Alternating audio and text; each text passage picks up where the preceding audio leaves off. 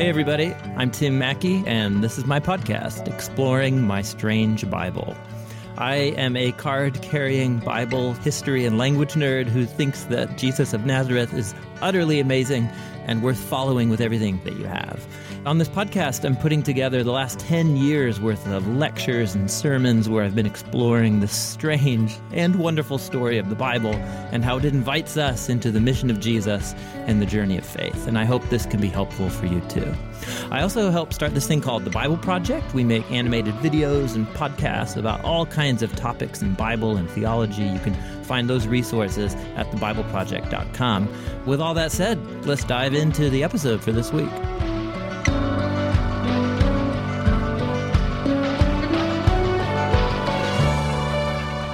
Okay, well, this represents a number of teachings that I did back when I was a pastor at Door of Hope Church. And we did a short series on key spiritual practices, habits of life that have marked followers of Jesus throughout many different church traditions, Protestant, Orthodox, Catholic, throughout the history of the church. So we got together, here's what all Christians of all different traditions have agreed on as the habits that foster and cultivate a healthy devotion to Jesus. And what are those? And let's explore them. And so here's what we did. We did a number of themes. These 3 episodes focus on the balanced practices of prayer and fasting and solitude. But what also we wanted to do was not just focus on those practices, but the fact that also among historic practices of the church are the opposites of all those. So, for example, this teaching is going to be on praying, but also upon how those prayers are supposed to generate action. So this is the teaching called Praying and Acting. Practicing Christian faith is not just about learning certain key practices of depriving yourself or withdrawing, but also learning how to balance certain acts of withdrawing or withholding ourselves balanced with the opposite of those, of adding things to our life. So praying and acting, feasting and fasting, solitude and community, those are going to be the 3 different episodes. This first one is on praying and acting. And actually, it's a long exploration of the meaning and significance of the classic Lord's Prayer. And if you wait for it, at the end of the teaching, I actually play the Lord's Prayer sung by a nun in Jerusalem singing the Lord's Prayer in an ancient form of Aramaic, which is awesome. So that's at the end of the teaching. I play that. But anyway, the Lord's Prayer, it'll change your life forever if you learn both what it means and begin praying it every single day like Jesus expected his followers would do. So with all that said, let's just dive in.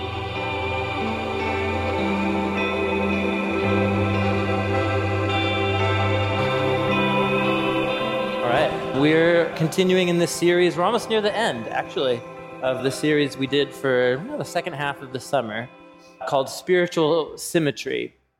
And if you've been following, you already know what I'm going to say in the next 30 seconds. This has been a series where we're exploring the biblical patterns of what the daily life habits and practices and rhythms and routines of the spiritual life of Jesus, but then also of the earliest Christians and then throughout history. What are the kinds of life habits that mark Jesus and Christians throughout history who are growing, who are changing, who are transforming, and so on? It's a very practical series. And we've been taking each week to take 2 of these biblical historic practices that seem like there's maybe tension or they're at odds with each other and figure out how they work together. And so today we're talking about prayer. We're talking about praying and acting. Praying and acting. So we're talking about talking to God, and then we're talking about going and doing something about what you just talked to God about. In my way, that's how I would frame it. We're talking to God, but then, of course, how are you actually living, and what are you supposed to go do about these things that you just prayed and talked to God about? How do those 2 go together? And as we're going to see today, I think in Christian prayer, part of what makes Christian prayer unique is the way that Jesus saw praying and acting as completely bound together, the same coin. So when I say the word prayer, here's my hunch. My hunch is that when I said praying and acting, or we're talking about prayer today, anytime you talk about prayer in a church setting or a Christian setting, there's this invisible wave of guilt, right, that pervades the room, right? And because half of us, we know that like, oh yeah, prayer, like that's important. That's this thing that should be important to me. And somehow it's like that doesn't actually translate into action, right? And so maybe you feel like it is important or that it should be important, but you find different struggles with it. But that's not everybody. So you think of it like a spectrum, and my guess is that the whole spectrum is sitting in the room here. So you have some people, I call them the direct line people, and they're just in tune with Jesus throughout the day, and when they pray, they're the people you like call or email when you really have a real urgent need or something like that, because somehow like they're those people, and they pray a lot, and it's effective in their lives and the people around them. So there's those people, and then there's some of us, I say prayer, and you think of a practice that brings a lot of solace in your life or comfort. It's kind of like a bedrock for you, and it's positive. It's positive. There is the middle of the spectrum, which would be like, yes, I know it's important, and it is powerful. Sometimes it's really dry, and I just do it because I know I'm supposed to, but I don't always get a lot out of it. And then there's just the downright confused and frustrated bunch, right? And I'm kind of in this middle side area over here most of the time.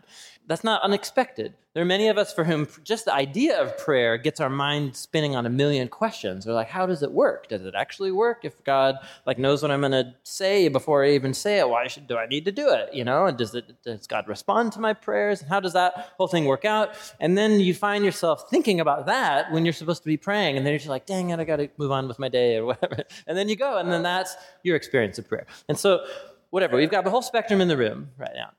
And now here's what's interesting, I think, is that since I've become a Christian, I've paid attention to the language that I use or that I hear people use to talk about prayer. And you hear all these words of like profound and solace and comfort and important and confusion and so on. Paul the Apostle used the word like wrestling, like actual physical grappling when he talked about prayer. He says he has a friend at the end of Colossians who's grappling in prayer on your behalf. And you're like, yes, that's how I feel. Grappling comes to your mind. So we have all these words and things that come to our mind when we think about the practice of prayer. And one of the things that I almost never hear people talk about when they talk about their experiences of prayer is Jesus. Jesus. Now, you might think, what are you talking about? Like, of course, Jesus is involved in my prayer. I end my prayers with the name of Jesus, right? But let's just be honest. Like, that's the equivalent of hitting the send button for most of us, And it's just kind of like it's that thing that you do to make sure it has extra effect or something like that. I don't know. But for many of us, that's about what Jesus has to do with our prayers. And it's not good. It's not good because, just think about it. And so here we are again, right? Jesus actually cared deeply about the prayer habits of his followers.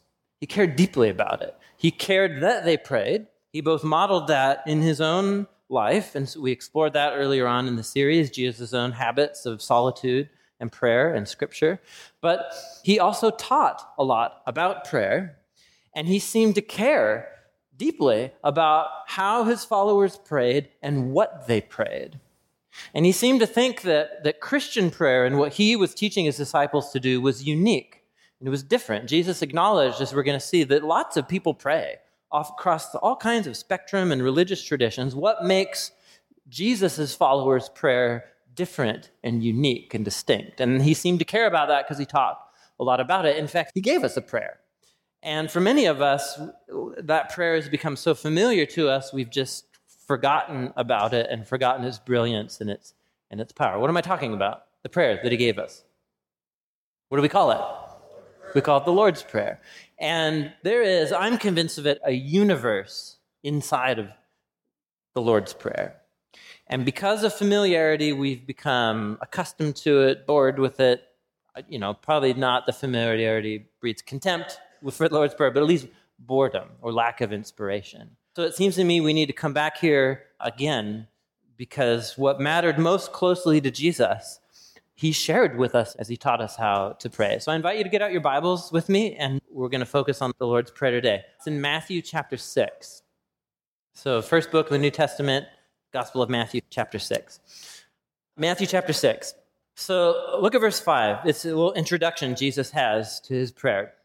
And what he's going to do, he's going to identify two forms of praying that existed for his disciples out there in their culture already. And that is true also for us too. Every time, Time Magazine or something like that does, or the Pew Research Forum or something, does surveys on the religious activities of Americans or something, prayer is always way higher than anybody's religious affiliation with a church or a religion or a mosque or a synagogue, anything. Prayer always outnumbers how many people are actually involved in an official religious organization. So whatever that means, prayer pervades the life of lots and lots of people who are all over the map spiritually. Jesus recognizes that too. And so what makes a disciple of Jesus' prayer unique and different? What marks it as Christian? And that's what he's gonna explore here. So in verse 5, he just assumes that his disciples will pray. He just assumes it. He just says, and when you all pray, he's talking to a big group of disciples on a hillside. He says, don't be like the hypocrites. They love to pray standing in the synagogues and on the street corners to be seen by others. Truly, I tell you, they have received their reward in full. So he's talking about the very pious and religious in their Jewish community here. And as we're going to see in a little bit, biblical traditions of prayer, Jewish traditions of prayer was modeled around the structure of prayer 3 times a day. Morning, when you get up, before you go to bed, but then after, like a midday prayer, an afternoon prayer. And what the midday prayer creates is an opportunity where you're like in the marketplace or something and like, oh, it's time for prayer. And there was a tendency forming, especially among some religious leaders who will like find themselves conveniently stepping up a stair or two to be quite visible to others as they like say their prayers or something like that. And it's just ego and it's just humans being stupid, right? But he says that's one extreme. Don't be like that. So here's the first mark of Jesus-centered prayer, is that it's personal. And you do it in a way that doesn't let on to anybody else that you're actually doing it. Look at what he says here. So he says, when you pray, go into your room, close the door, pray to your Father who's unseen, and your Father who sees what's done in secret will reward you. For Jesus, prayer is a deeply personal and relational experience. And to even risk being in a setting where you will exploit to look good in some ways just to sabotage the whole thing. And so Jesus-centered prayer is meant to be done in a very discreet, almost like covert type of way. Nobody else needs to know that you're doing it when you do your midday prayer. But then there's another extreme, he says. Look at verse 7. He says, and when you pray, don't be like, what's going wrong with Jewish prayer, but also don't keep babbling on like pagans, for when they think they will be heard because of their many words. Now, let's just stop real quick here. You hear the word pagan, and do you think positive or negative association? Word pagan. It's mostly negative in English, isn't it? It's like a pejorative type of word. And that's not the case in the Bible. This is kind of hard for us to get. So the word has come to have all these connections to it that it doesn't actually have in the Bible. In the Bible, it's an ethnic term. It's always used in the mouth of somebody who's Jewish, talking about somebody who's not Jewish. So he's talking about the Greeks. The Greeks are the Romans. Here's the way to go wrong and the way Jewish contemporaries are going wrong. Here's the non-Jewish world and how it prays. And the prayers are long. They're just really long prayers. That's the problem. Jesus thought praying needlessly long is an issue and like a real problem that shouldn't mark the prayers of his followers. Go think about these things. So I don't know if you've ever had the experience of reading some of the great, Greek or Roman classics, right? Like Homer's Iliad or the Odyssey or something like that. You should, just as like an inhabitant of the Western culture, you should know about these things. You'll read Homer. And what you'll find is that there are lots of stories, and they're often filled with people making prayers to the Greek and the Roman gods, to Zeus or to Apollos or something. And you will notice, it'll just jump right off the page after you. They're just like unbearably long.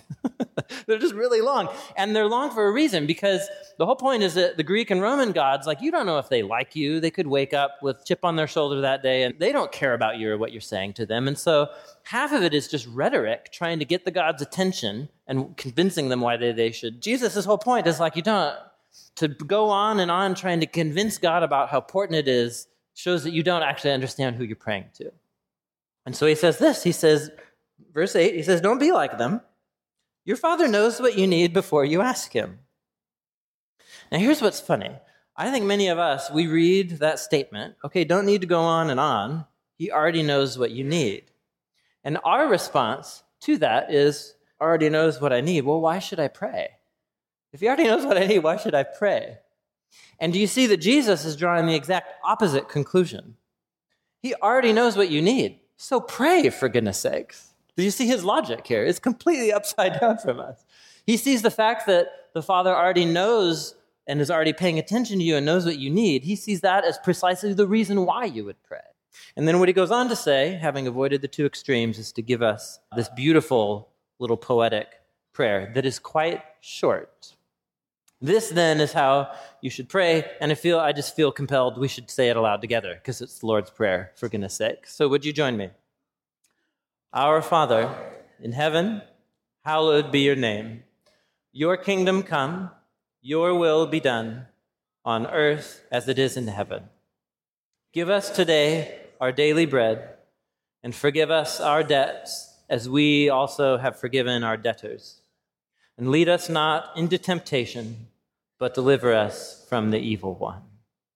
Now, some of you have more to the prayer in some of your translations, especially if it's from King James tradition. Most of you don't, but you'll see a footnote, and you know that I love those footnotes. They're full of endlessly curious things. So what's going on is some of you might know the form of the prayer that has an ending, and that's what you'll see in the footnote. For yours, speaking to God, yours is the kingdom and the power and the glory forever. Amen. That's not original to the prayer.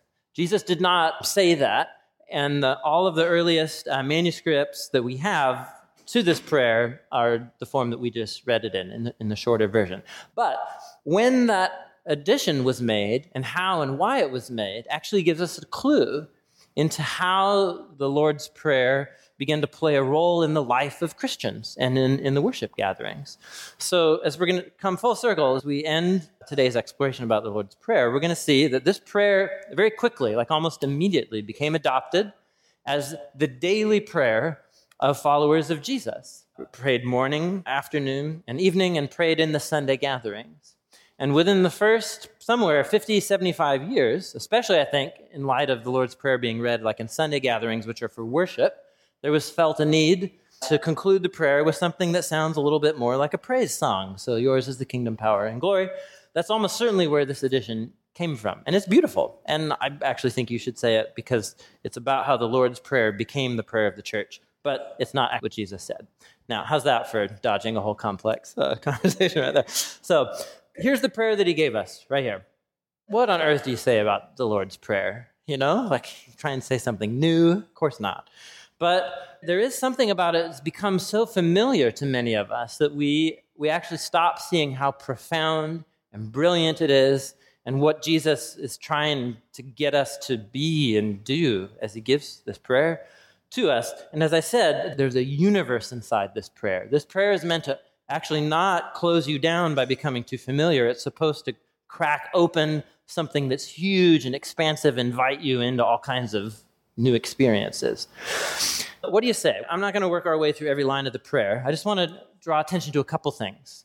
Look at the prayer and just pay attention. It's structured into two halves. There's two halves to the poem, to the prayer here. And the two halves depends on the focus. If you look at the first half, it's about 5 lines. You'll see it's all focused on God's will and God's agenda and his kingdom. Look, it's dominated by the words you and yours. Do you see that? So hallowed be your name, may your kingdom come, may your will be done. Do you see that right there? You. So think about this, that Jesus wants his followers, before they do anything else, before we focus on what's happening in my story and what's not happening according to my will, right, in my life, I first recognize that my story is just one little tiny piece of the bigger story of what God is doing in the world. And so what I value, what I prioritize first is God's reputation, his name. What I value and prioritize first is the story of how his kingdom is is coming and how God's rejoining heaven and earth according to his will, right? And on earth as it is in heaven. And I do that first. It's sort of like that's the set of glasses that I see everything through. Even my own needs and prayer requests, I see through this first lens. So that's the first half. And then look at the second half. Then it shifts to us and our. Give us our daily bread. Forgive us as we forgive. Lead us not into temptation. Deliver us. Do you see that right there? Do you see the two halves? You. We, us, we, us, we, us. There's something right there. Pretty much, I just want us to think about that right there. Because again, there's a universe inside of what's happening here. I think how most of us pray, especially the second half of the prayer, if you pray the prayer, you say us, forgive us, but I think most of us in our minds actually say me and mine. Okay, God, do your thing. Yep. Okay, now on to me. All right, so my bread, my physical well-being, my forgiveness, relationship with you. So that's how I think how most of us read it. And that's clear that Jesus could have said that. He clearly envisioned that this is a personal prayer said in close personal settings, right? Go be by yourself. But he doesn't say, give me. In other words, that plural is crucial, and it makes all the difference in the world, because once I orient myself to the story of God's kingdom coming into the world through Jesus, when I'm turning my attention, even when I turn my attention to my own story, it's always in the context of me in the place of my broader community. And so I'm not just praying about my needs, I'm also mindful of other people's needs. Because there's a whole lot of other people that need bread. And there's a lot of other people that need forgiveness. And there's lots of other people who are in difficult trials. And so it gets your mind off of yourself in both halves of the prayer. Onto God's story, and then onto the story of me as a part of a broader community. We'll come back to that. So there's our two halves. Now, I've already been talking about as much time as you could say the Lord's Prayer, like 50 times. So, look, is this a short prayer? Does it fit Jesus' requirements of not long? It's not, even if you were to go up on steps in public, by the time everybody is looking at you to think that you're really religious, it's over. You know what I'm saying? So you won't actually even really look very religious saying a prayer that this short, and that's Jesus' point. Now, this isn't the only form of the short prayer that Jesus gave to his disciples. He taught it to his disciples, we know on one other occasion, and almost certainly on many, many occasions. In fact, almost all of the teachings of Jesus, he's a traveling teacher. And so he's going around from town to town, village to village, and he does what all traveling teachers do. He has a fixed body of stuff that he's saying. It's not like he came up with new parables every single village. That would be like 2 million parables or something, So he developed a body of work, of proverbs, of sayings, of teachings. And so he certainly taught this prayer to lots of different people on lots of different occasions. And we have one of them, and the comparison is interesting. It's in Luke chapter 11. So here he's on a hill with a whole bunch of disciples. Here, he's somewhere else, and one day he had been praying in a certain place. When he was finished, one of his disciples said to him, "Lord, teach us to pray, just as John taught his disciples." And so he said to them, "When you pray, say this: Father, hallowed be your name. Your kingdom come. Give us each day our daily bread. Forgive us our sins, as we also forgive everyone who sins against us, and lead us not into temptation." Now, is that the Lord's Prayer? So say yes. Say yes. All right, because is it the Lord saying it? And is it a prayer? Yep. Okay, all right, done. I've convinced you. So yeah. Is it the Lord's Prayer as you know it from the occasion he mentioned it, Matthew? No. And that shouldn't bother you 1 ounce. He's a traveling teacher, for goodness sakes. Does he have to say it the exact same way every time? He said, no, of course he doesn't. This is what traveling teachers do. Now, for all of this is actually even a shorter version. Jesus cared about brevity in prayer, by the way. It's just clear. Look, he's like, okay, let's boil it down even more. So even though some of the phrases are a little different and it's even a shorter form, are the two halves still there in the same order? So you can even see the wording is important, but look, all the key words are there. Father, kingdom, your name, bread, forgiveness, deliverance from testing, and so on. It's all right there. So we have two wordings of the very same prayer that communicate the same exact message. Where did Jesus come up with this? What's at the heart of this prayer, and what's at the heart of these two halves? And if there's two different forms of it, it's clearly we should not get so much hung up on the precise wording, but on the heartbeat of the prayer, which is bound up with the key themes and then connect these two halves. Where did Jesus come up with this prayer? Why did he give it to us in this way? And what did he mean to invite us into by inviting us to pray this prayer? To explore that, put your thumb here and go forward with me about 15 chapters in Matthew to Matthew chapter 22. Matthew 22. We're going to go down a rabbit hole, but curiously, the rabbit hole is going to land us precisely at the Lord's Prayer by the end of it. You guys ready? Rabbit hole. Matthew 22, verse 34. And this story is in the last week that Jesus spent in Jerusalem for Passover and leading up to his execution. So this is really an intense week in the life of Jesus. Chapter 22, verse 34. Now, hearing that Jesus had silenced the Sadducees, which was one Jewish religious group, the Pharisees, another Jewish religious group, got together. And one of them, an expert in the law, tested him with this question: Teacher, which is the greatest commandment in the law? Now, it's a perfectly good question. Is it being asked from a right motive? No. What's the purpose? It's get Jesus. Right? That's the purpose. This is a loaded question. Think of a politically or religiously charged hot topic in our setting, and this person is coming to Jesus, asking him a question. They don't want to learn anything. They're trying to peg him in a pigeonhole so that they can get him to line up as far as where he is and where he fits on their map, and politically and religiously and so on. It would be like in our setting, someone coming up and being, Jesus, legalization of marijuana. And it's like, well, so you're trying to peg someone because you assume if you know what they think about that, you also know what they think about this, and this. And Jesus always resists people trying to categorize him. He breaks everybody's categories. And so the question is a very Jewish one, and it's a hot topic in first century Judaism. So this guy's an expert in the scriptures. The law don't think American English law or lawyers or anything. It's a Jewish term referring to the first 5 books of the scriptures, which in Jewish tradition are called Torah, which gets translated as law right here. And in the Torah, there's a whole bunch of commands. You have the story of Abraham, and then it becomes Israel. Israel comes out of slavery in Egypt to the foot of Mount Sinai. They're given the 10 commandments, and then they're given 603 more commandments after that, making a grand total of 613. I mean, that's just a lot of commands already. But here's what's interesting. Those are what's in Exodus, Leviticus, Numbers, Deuteronomy. But if you look at those 613, there's all kinds of different commands about, like, how to deal with your neighbor's cow if it eats grass in your farm or something, and like what kind of food you should or shouldn't eat, how to do the sacrifices and so on.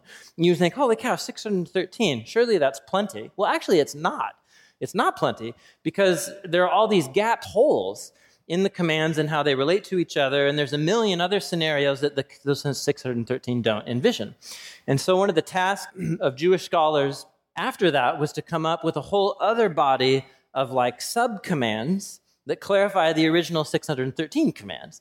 And so you have Jewish students, like they're coming to learn the scriptures and then this whole thing, and there's like thousands of commands. And so a raging debate and discussion in Jesus' day is, well, which one's the most important? Like, which is the one that you make sure that you do so that you will end up doing all of the others at the same time? Or which one is the common denominator underneath all of them, right? That's the discussion. And different groups of Jewish people landed in different areas. And so here we go. We're trying to peg Jesus. Which kind of Jewish teacher are you, Jesus? And ever brilliant, this is how he replies. Jesus replied, he says, love the Lord your God with all of your heart, with all of your soul, with all of your mind. Now, did he come up with that? No. What's he doing? He's quoting the scriptures, right? And he's quoting from the Torah, specifically from the book of Deuteronomy, chapter 6. Now, even more than he's just quoting Torah, love the Lord your God with all your heart, all your soul, with all your mind. This comes from a prayer. This comes from called the Shema prayer, and I often close our gatherings with it. It's the Shema prayer that was said 3 times a day in Jewish tradition. It was the heartbeat, so to speak. It was like the Jewish creed. The closest thing that Judaism has to a creed of belief is saying the Shema. Hear, O Israel, the Lord our God, the Lord is one, and you shall love the Lord your God with all your heart, all your soul, and so on. So Jesus quotes that, and then he says this is the first and greatest commandment. But then he keeps going. Now, what was the guy's question? What is the greatest commandment? And he says, well, here's the first. And then he says, and the second is like it.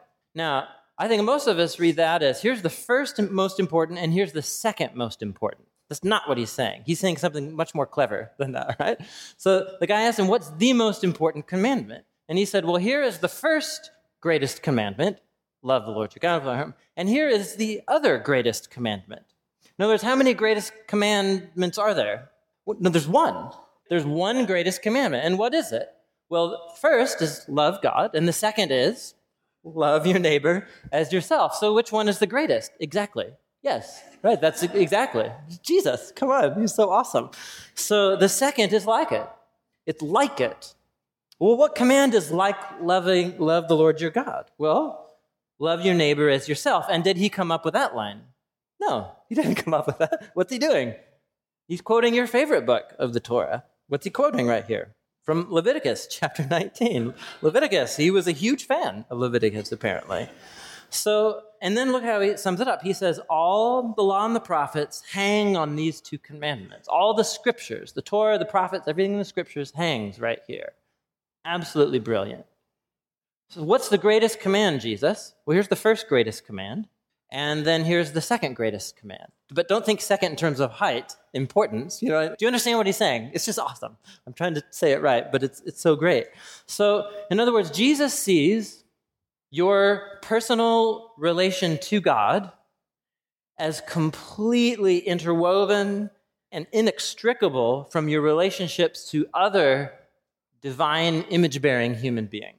And all religious traditions, no matter where they come from, they tend towards this. They tend towards, well, as long as I can maintain this kind of personal relational connection with the deity of some kind, then as long as we do that and the practices that make that healthy, then I must be doing great. And Jesus is like, you're kidding me, right? That actually could be the worst deception of the human heart, is the religious deception, because your actual relationships in your lives can be in ruin. And you think you're doing just fine because you're doing this thing that's this kind of personal, intangible connection here. And so Jesus is just no, they're utterly interwoven. They together are the greatest commandment, to love God and to love your neighbor. If my personal relationships are in ruins, and if part of why they're being in ruin, or maybe even the whole reason why they're in ruin, is because of stupid, sinful stuff that I'm doing or that's inside of me, Jesus would say, you think you love God, but you actually don't.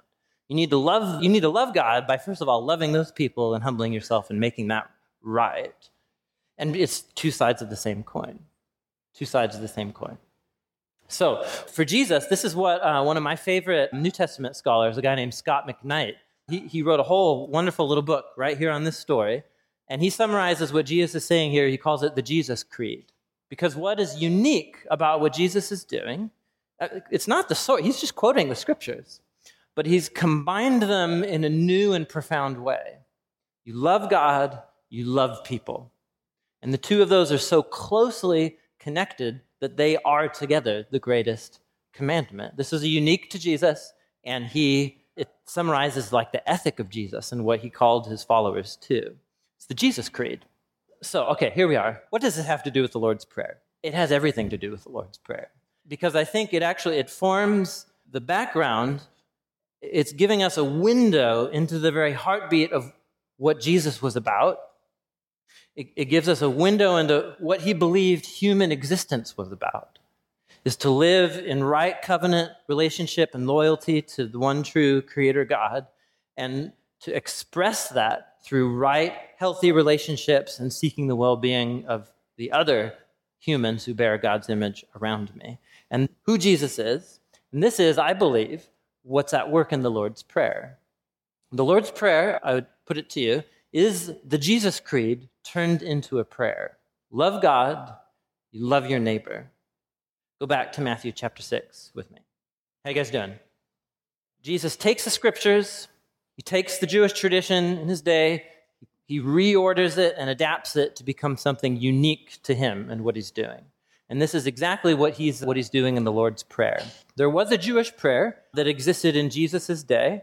It was mostly said at synagogue gatherings, but also on other occasions as well, some of the great feasts and so on. And this prayer, it was a very biblical prayer. Most of the language is borrowed from the book of Psalms and so on, but it was a popular prayer in Jesus' day.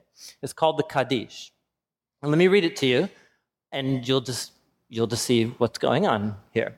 So this prayer pre-existed Jesus. It was being said in synagogues and so on, and it reads, "May God's great name be exalted and hallowed in the world which he created according to his will.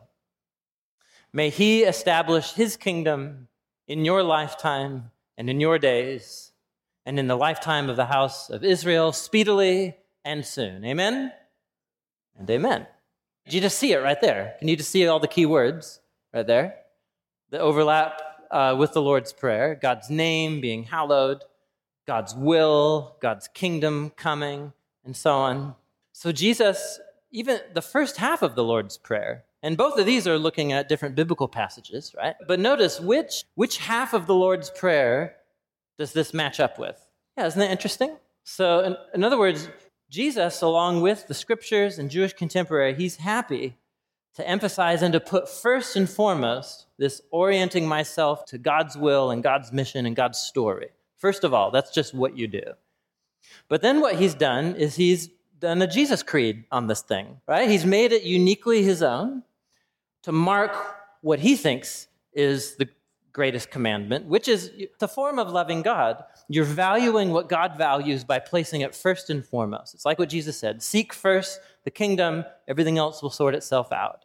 Pray about the kingdom, pray for the kingdom to come, but don't think that you're done yet. Because the whole question is, well, how is loving God expressed? How is it that God's kingdom actually starts coming? And it seems to me that's precisely what the second half of the Lord's Prayer is about.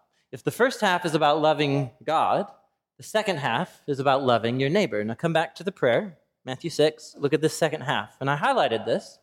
Notice Jesus did not teach us to pray, "Give me the bread that I need today." What if you're praying this prayer, praying the Lord's Prayer, like you do, right? And you have enough bread.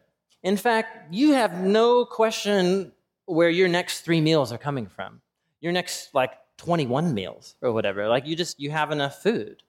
But you're not just praying about your bread, are you? Are you? No, you're praying about our bread.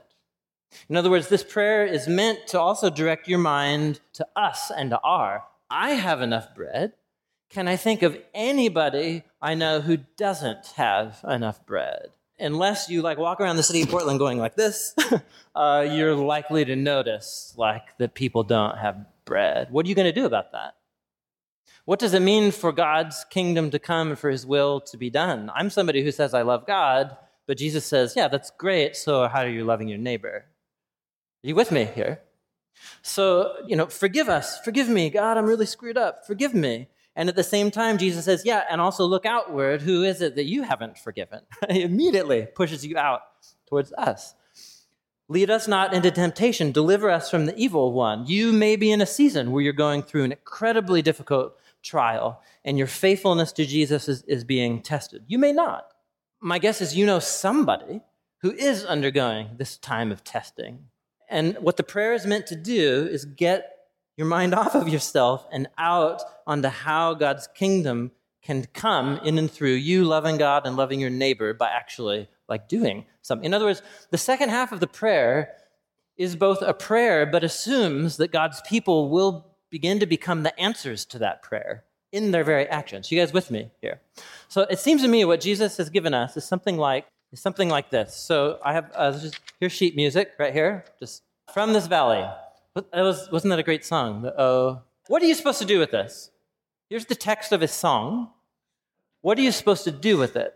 Well, and if you look, it's not just the lyrics, it has the title, and then it has all these letters like B and F sharp and E and so on, in between the lines, and then chorus, and then ooh, oh, oh, times 2, and then chorus with tag. Some of you know what that means. That's code or something like that. So, if I were to give this to you, What you should not do with it is go put it in your pocket and then go out for a cup of coffee tomorrow and just be read it and be that's really interesting or something. No, the point of these words on this page is to perform them, right? And it actually has all of these little things in there that tell you how to do it and how to carry it out. It seems to me that that's exactly what the Lord's Prayer is. It both tells you what God is up to, and then it immediately, and so you align yourself with that, but then you immediately force yourself to start praying for how you are going to be a part of what God is doing to bring his kingdom. Jesus is brilliant. Let's just give it to him right now. It's amazing. This is really an amazing prayer. And so now all of a sudden, saying this prayer isn't about just saying the words. These words become a window for how you're living your life. This is a prayer that's meant to become like scaffolding, as it were, that we build our lives on. And every day you're out there wondering holy cow, who do I need to forgive? What? You guys with me here on that part? I could riff on that for a long time, but I think I've made my point. We'll come back to it. So how often, when did Jesus envision that we say this prayer? Because I think he actually had something in mind when he said, when you pray this. I think he meant it. I don't know, you guys. I think he actually meant it. Now, not that this should only be the only thing we pray. Surely there's spontaneous prayer, there's group prayer, Thanksgiving, and so on. But Jesus seems to actually think that this prayer, again, the wording, short, long, but the core is the heart of it and the two halves. Jesus seemed to think that this prayer plays some sort of regular role in the lives of his disciples. How and what does that look like?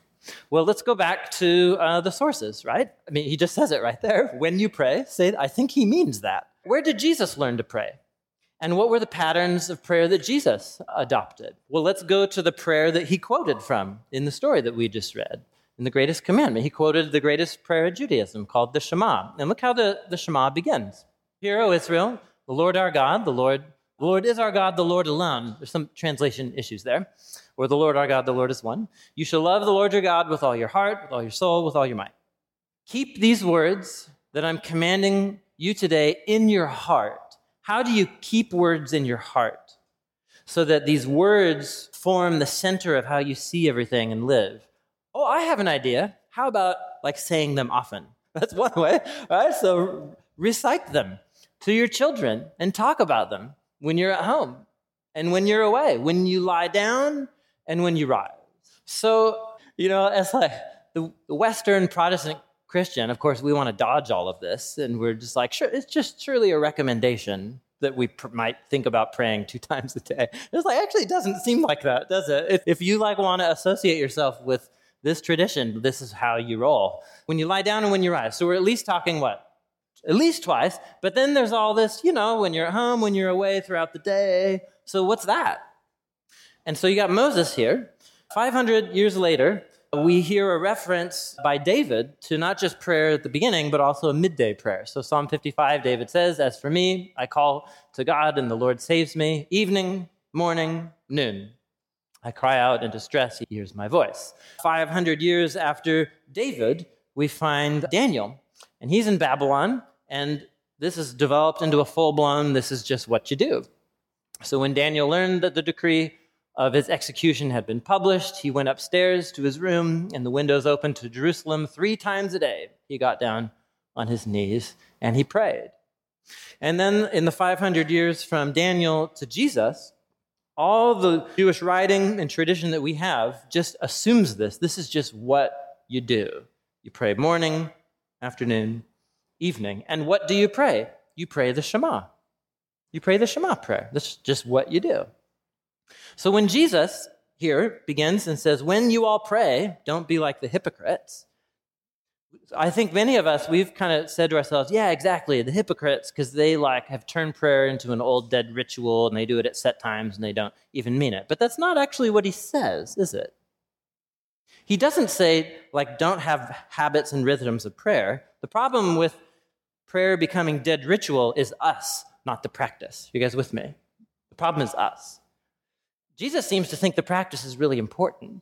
So he just assumes it. When you all pray like this. And so notice what he's doing. He's asking his followers to transform the Shema into something even bigger. Love the Lord your God, but love your neighbor as yourself, because the Lord's Prayer is a way of saying love God and love people. And the first clues we have about the prayer lives of the earliest Christians show exactly this pattern right here. I'm just inundating you on purpose right now, just to show you that I'm not making this up. So in the book of Acts, chapter 2, all the disciples are there.